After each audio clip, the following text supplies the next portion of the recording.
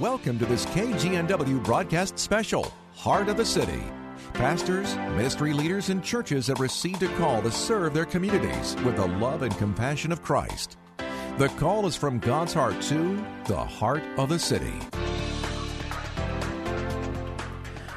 Well, this is Heart of the City. I'm Chuck Olmstead, the Director of Local Ministry Development for 820 AM The Word. I'm so happy to be with you today, and I have a special guest today, a gentleman that I've known for several years, and but we haven't connected in a while. But his name is Grady Smith, Pastor Grady Smith of Shephards House of Worship here in the Des Moines area. Grady, welcome to Heart of the City. Thank you. Glad to be here. Well, I'm trying to go back. I'm trying to remember whether it was about 2002 or 2003 that we first met. You were working at the New Vision House with Union Gospel Mission. That was 15, 16 years ago. Yeah, I believe it was around 2002. Yeah. So we've known each other for a while and got a chance to connect periodically, but it's good to reconnect with you because you've got a story to tell. And I love hearing the stories because this program, Grady, as I've shared with our listeners before, and we get to hear a lot of great preaching on 820 AM The Word. There's a lot of interesting pastors and great teaching, but oftentimes people don't hear the backstory of why pastors become pastors and what their stories are. And sometimes people kind of think, well, they must have always been saved, or they must have, they had some sort of special connection with God, but you're just an average guy that the Lord has brought into His plan and His purpose, and has saved you for a purpose, hasn't He? Yes. Amen.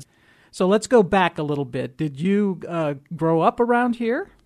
No, I grew up in Cleveland, Ohio. Cleveland, Ohio. Wow. So, got to tell me, are you a Browns fan?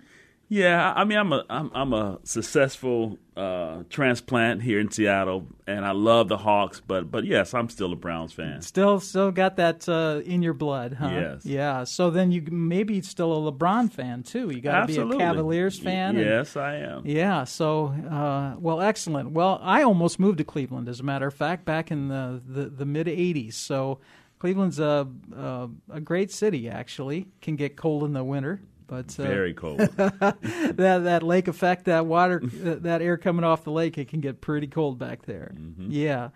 So, what was life like for you back in Cleveland? How many years did you live there? I lived there until I was 29 years old. So,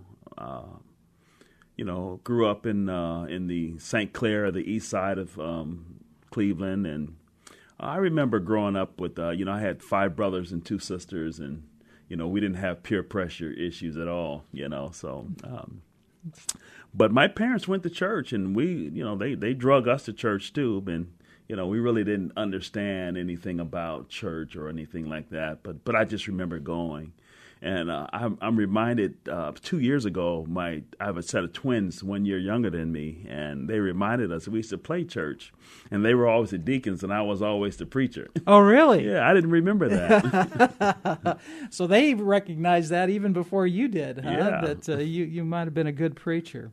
So what was family life like for you all? Your parents took you to church. Was there a spiritual emphasis at home, or was it more of a, church is something you went to do every Sunday and then you go live your life the rest of the time? Yeah, we went to church all day on Sunday, and I remember my mom reading the Bible to us, but, I was so young that I didn't have many memories of it. I didn't hold memories of that until recently. But she died when I was 17, and she got sick with cancer when I was 15. So prior to that, we were just in sports, and we delivered papers, and we shoveled snow, and we just lived. We had fun. We enjoyed each other. We were a very close family, and we just did a lot of things together. Yeah, it sounds like when I was growing up. I mean, we delivered papers and shoveled snow. You deliver papers and you mowed lawns in the summer and shoveled the walks in the winter to make a little bit of extra money. Yeah. That's the way life was back then. So what was your spiritual life like? Was it? I didn't have one. It was non-existent. Yeah. So tell me about sports. Were you heavily involved in sports? Were you, did you play? Were you a football guy? I was a football guy. Wrestling was my favorite. I didn't get much into baseball. My brothers did. I ran track. All of us boys participated in sports, and my older brothers kind of paved the way for us. Mm-hmm. So by the time we got to junior high and high school, the coaches were already recruiting us. So, and then at the age of 8, I used to go to football practice with my oldest brother. And then I was his practice dummy for his wrestling moves. So you got thrown around a little bit. Yeah, a little bit. So what was your spiritual walk then? I mean, how did you, you said, there was not much there. So, what did you do with church? What did you do with your life in your teenage years? Nothing. At the age of 12, my mother made it our choice. She allowed us to choose if we wanted to go to church or not, and none of us chose. And of course, when she got cancer, my dad just pulled away from the church, and church or God wasn't even. I don't remember any remembrance of it after that 12-year-old age. So yeah. So that's tough. At 17 years old, your mom dies of cancer. Yeah. What did that do to your family? Was it hard on your brothers and sisters and you? Did it everybody kind of go their own way, or did it draw you closer together? It drew everybody closer together, but I kind of isolated. I ended up turning to drugs to cope with it, and it was devastating for me. My life literally ended at that moment, and it was never the same, Huh. So how did that work out in your life then going forward? Were drugs then a significant part? Did it take over your life, or was it just kind of a part of what you're doing and you're still working and going to school or doing whatever you're doing? Yeah, I was in my senior year of high school when she passed away. I was an honor student. I could have graduated, a year early. I decided to just take this last year and just take one class and hang out with my friends. And when she died, January 3rd, I didn't go back to school. And then I joined the Marine Corps to just try to salvage something out of the year. And then I was honorably discharged shortly after, maybe a month or so into training due to high blood pressure. I was diagnosed with high blood pressure at the age of 12. And had been on medication, and so I got honorably discharged. And then my oldest son, Grady, was born in October. So out of that entire 1979 year, that was the only highlight of the year. And so I turned to drugs. I was smoking a lot of marijuana. I ended up maybe smoking about an ounce a day. I mean, I was just 24/7. Mm-hmm. I never wanted to feel anything. And I did a little drinking, and then years later, I got introduced to cocaine. In 1982, I got introduced to cocaine, and that just took over. I mean, I was a full-fledged crack cocaine addict, from day one. And and I went 10 years on that stuff, and it got really, really bad. It got so bad to the point where I would go into a crack house in Cleveland, Ohio, and ask for a dope, and I would just snatch it and fight 8-9 guys like a couple times a week. It's a miracle I'm even alive. Yeah. It's that addictive. Crack is that bad that where you're willing to take on 8 guys and win. Yeah. Yeah, just for a hit. So life must have been fairly chaotic at that time. Did you see your son much, or was it just kind of off and on? Well, Grady, he was young, and I spent quite a bit of time with him. In between all that, we used to just visit every park in Cleveland. Mm-hmm. We just went from park to park, and we take pictures at the entrance of the park just for memories. And probably when he hit about 8 years old, I had just that's when the transition of me just being an absentee dad just took over, and the drugs was all I did, mm-hmm. every day, all day long. It's hard for me, having grown up not addicted to those kinds of things, to understand how that can just take over your life, and that's about all. That's your life, It takes over your life, but that is your life, isn't it? And looking for the next high, the next fix, the next buy, whatever that is. Yeah, it's so real. Were you able to work at all, or was I worked. I mean, that's how I primarily supported my habit. I mean, I sold drugs, but at this point, selling drugs was basically to support my own habit. So I owed everybody money. That's why I came to Seattle. I understand. Yeah, I had a little saying: everybody I know, I owe. So it's off to Seattle I go. What year was that? That was 1990. 1990. That's the same year I moved here to the Seattle area. I'm speaking with Grady Smith, Pastor Grady Smith. He's the pastor at Shephards House of Worship in the Des Moines area, and this is heart of the city. Well, so Grady, 1990. So you come out here kind of to maybe try to do a reset, kind of maybe try to start over. What's in your mind at that time? Yeah, I had I was a school bus driver in '89, and decided after I dropped my kids off, decided to get high and couldn't stop, and I didn't stop till about 9:30 that night when the bus ran out of gas. It was just a terrible situation, and I never picked up the kids. And then I was a crane operator, and after that, and then I worked at Cleveland Clinic. I was an anesthesiologist aide, and I was just getting high the entire time. I was on the heart, liver, and kidney transplant team, and I was doing some great work, but I couldn't break free of those drugs. And so one of the doctors smelt marijuana on me, and I ended up in treatment in '84, and that didn't last very long. And then I ended up back in treatment in '89, and then when I moved out to Seattle, the first job, I was here 6 days, and I started working for Skipper's up in Lake Forest Park. They had just opened up, but, it snowed and the city froze up. And, I mean, I've never seen anything like it. Cars parked on the freeway. And, I was just blown away. Yeah, us Midwest boys can't figure out how 2 inches of snow can lock a city down, right? Yeah. We got here on the 15th, it snowed on the 18th, and I mean, it was just unbelievable.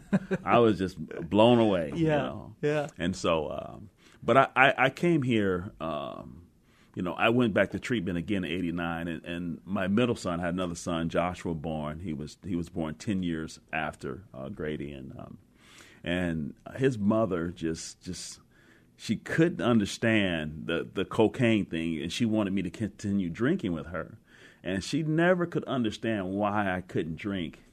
And so she would just keep putting it in my face, and I just realized I had no hope in this relationship. And after 7 years, I just left, Mm-hmm. And Joshua was 2 years old. It was tough, but I would have died had I stayed in Cleveland. But I came to Seattle, and I did 2 more years of research. Ended up falling back into the wrong crowd, and I overdosed and died September 27th, 1992. And God delivered me and set me free right there in the crack house. I'd been there 4 days. I'd been blind after 3 days. I couldn't even see anymore. And God got me out of there. And 2 weeks later, I ended up in Teen Challenge down in Lebanon, Oregon. And I did 3 months there. And then they sent me to Spokane to the pig farm. And I was up there for 11 months. Mm-hmm. And when I got out of Teen Challenge, God had done a work in me. I was in Teen Challenge for 1 week. So I got there on the 8th of October. On the 15th of October, one of the pastors gave a salvation message, and my hand was like a helium balloon. It just went right up in the air, and I gave my life to Christ. And it was the best decision I ever made in my life, hands down. And from that moment forward, I just began to grow in the Lord. I began to embrace Scripture, memorize Scripture. I mean, I was just head over heels in love. And then I thought about how addicted I was to cocaine, and I asked God, I want to have an addiction for you like I had for this drug. And he honored that. And that's why today, here 25 years clean, loving God, in love with Jesus. And I mean, he just transitioned that addiction from that drug to him. And it was the most powerful thing I've ever experienced in my life. What was good? Step back for a minute at Teen Challenge.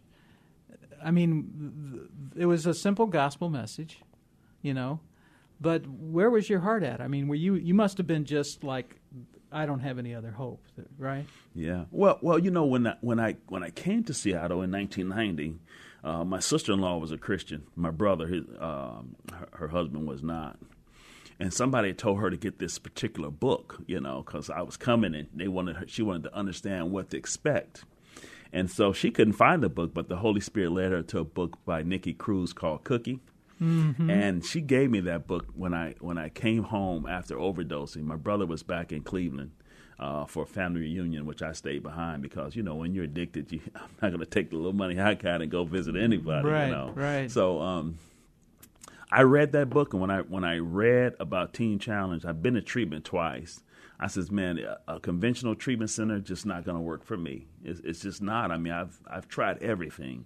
I remember even going to my dad one time and asking him, Dad, I need help.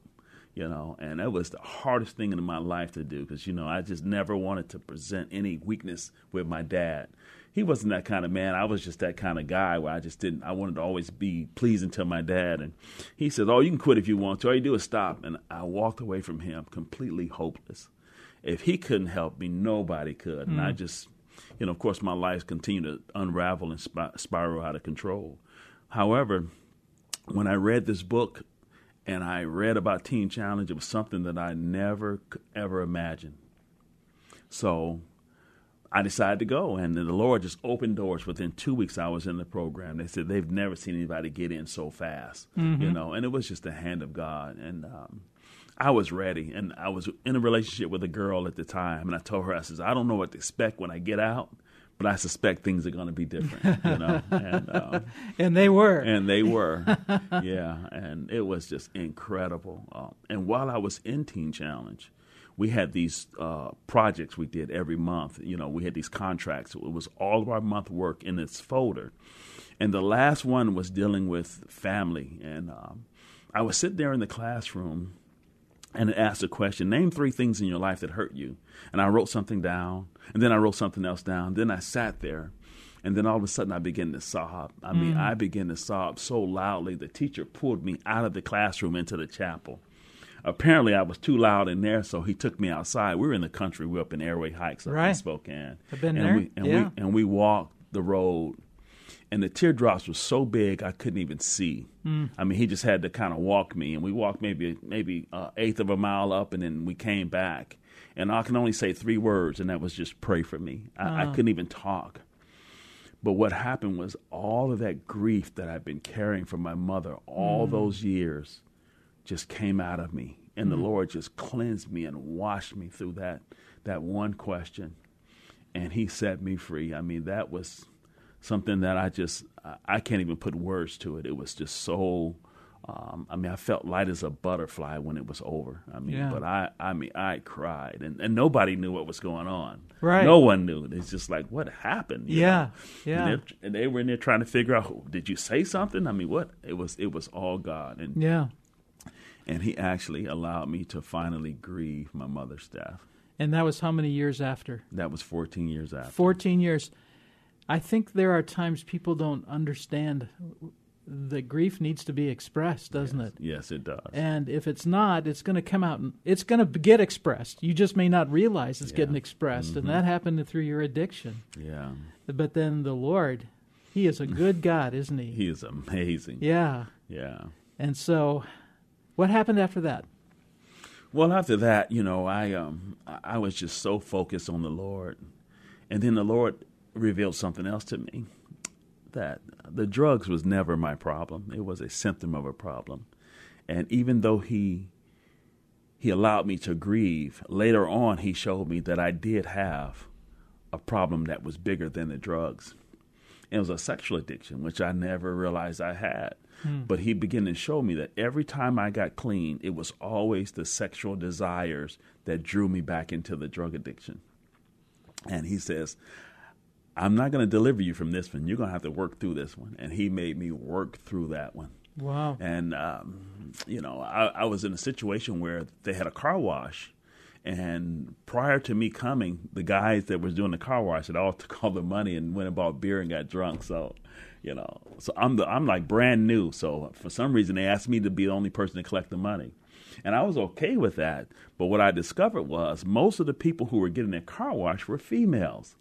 And right in the middle of the Lord was dealing me with this sexual addiction. When a woman opens the car door, the scent of a woman just drove my head straight through the roof. Wow. And it was the first challenge for me. And I would just stand back and I would ask somebody else to get the money instead of going to the car, and each day I was working through that thing, and the Lord helped me with that.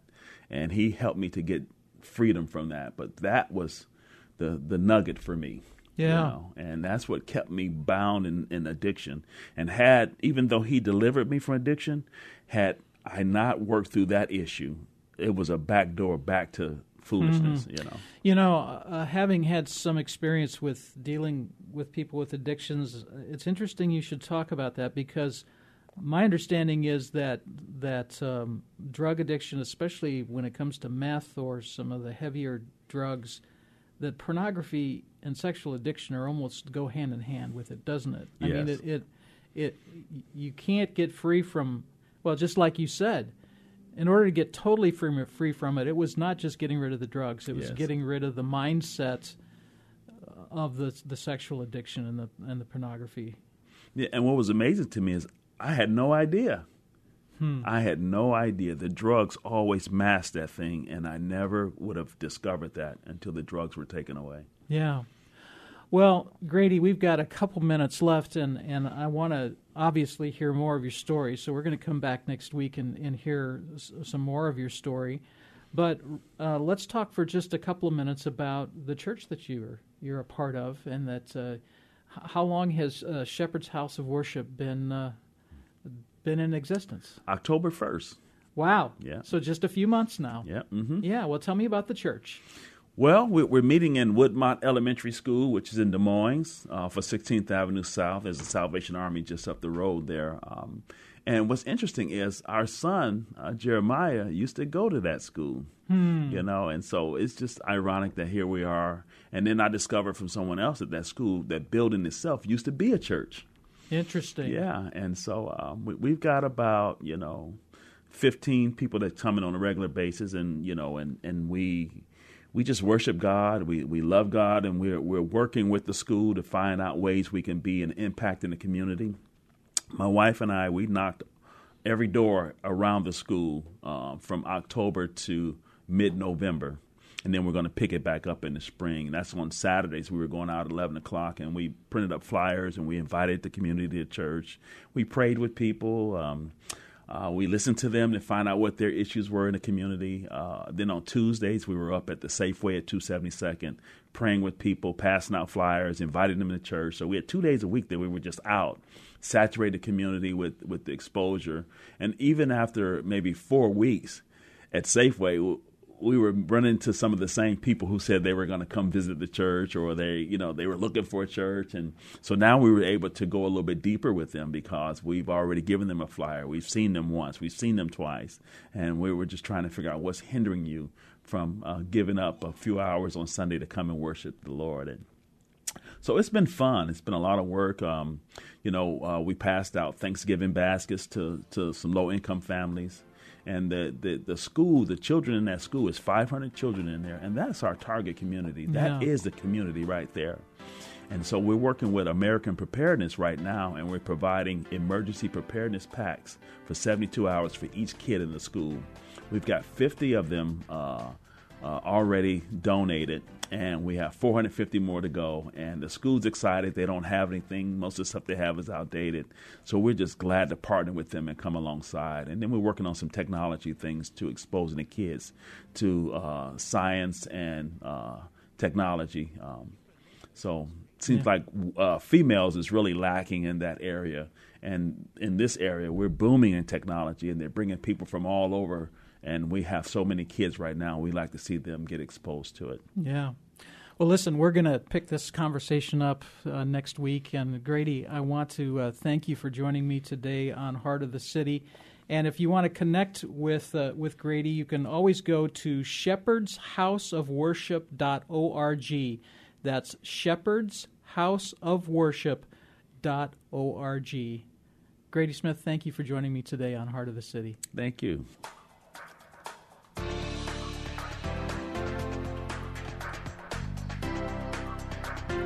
You've been listening to this KGNW special, Heart of the City. For more information about how your pastor or ministry can be featured on 820 AM The Word, call Chuck Olmsted at 206-269-6216 or go to 820amtheword.com.